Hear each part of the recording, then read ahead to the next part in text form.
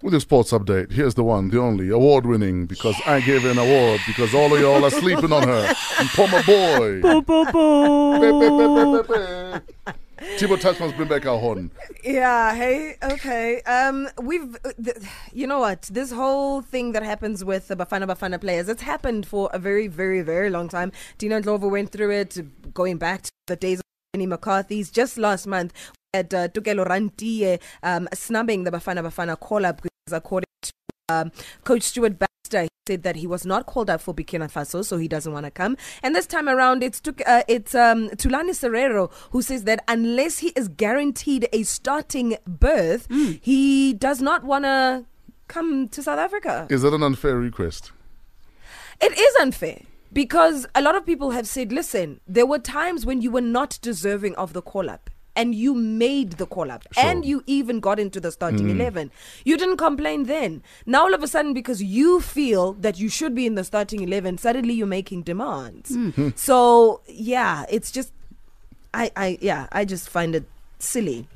But at the same time, you've sent through your views, and Sasha Vickers says, I think this is fair. His club pays for his wages. If traveling for his country is affecting his performance for the club, he has every right to turn it down. Tami says he's being unfair. Why didn't he say something when Mukojo was benched for over a period of 2 years of national call-ups? Khonzi says it's disappointing that players do that, but Tulani Serrera knows that he should be in the starting 11. Another one from Machola says, well, he's got a point. If it's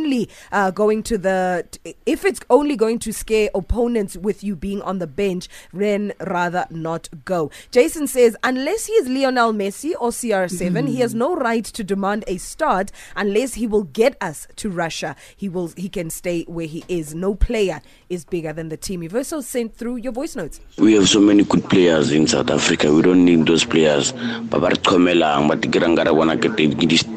We have so many players who can replace Botulani Serrero, Stephen Pinar, Halabart Komela. When they go to overseas, Bart Komen. Right, I might blame Tulani Serrero for being arrogant, but I think he needs assurance, he needs game time, because I've seen guys like Kemit Erasmus, Dino Ndlovu. They've been called to the national team, but you'll find that they are not picked on for the first 11, or so it's hard for players to come for training and so on. Then he goes back. I think the coach must select some players sometime and give them assurance that they are assured they are going to get game time.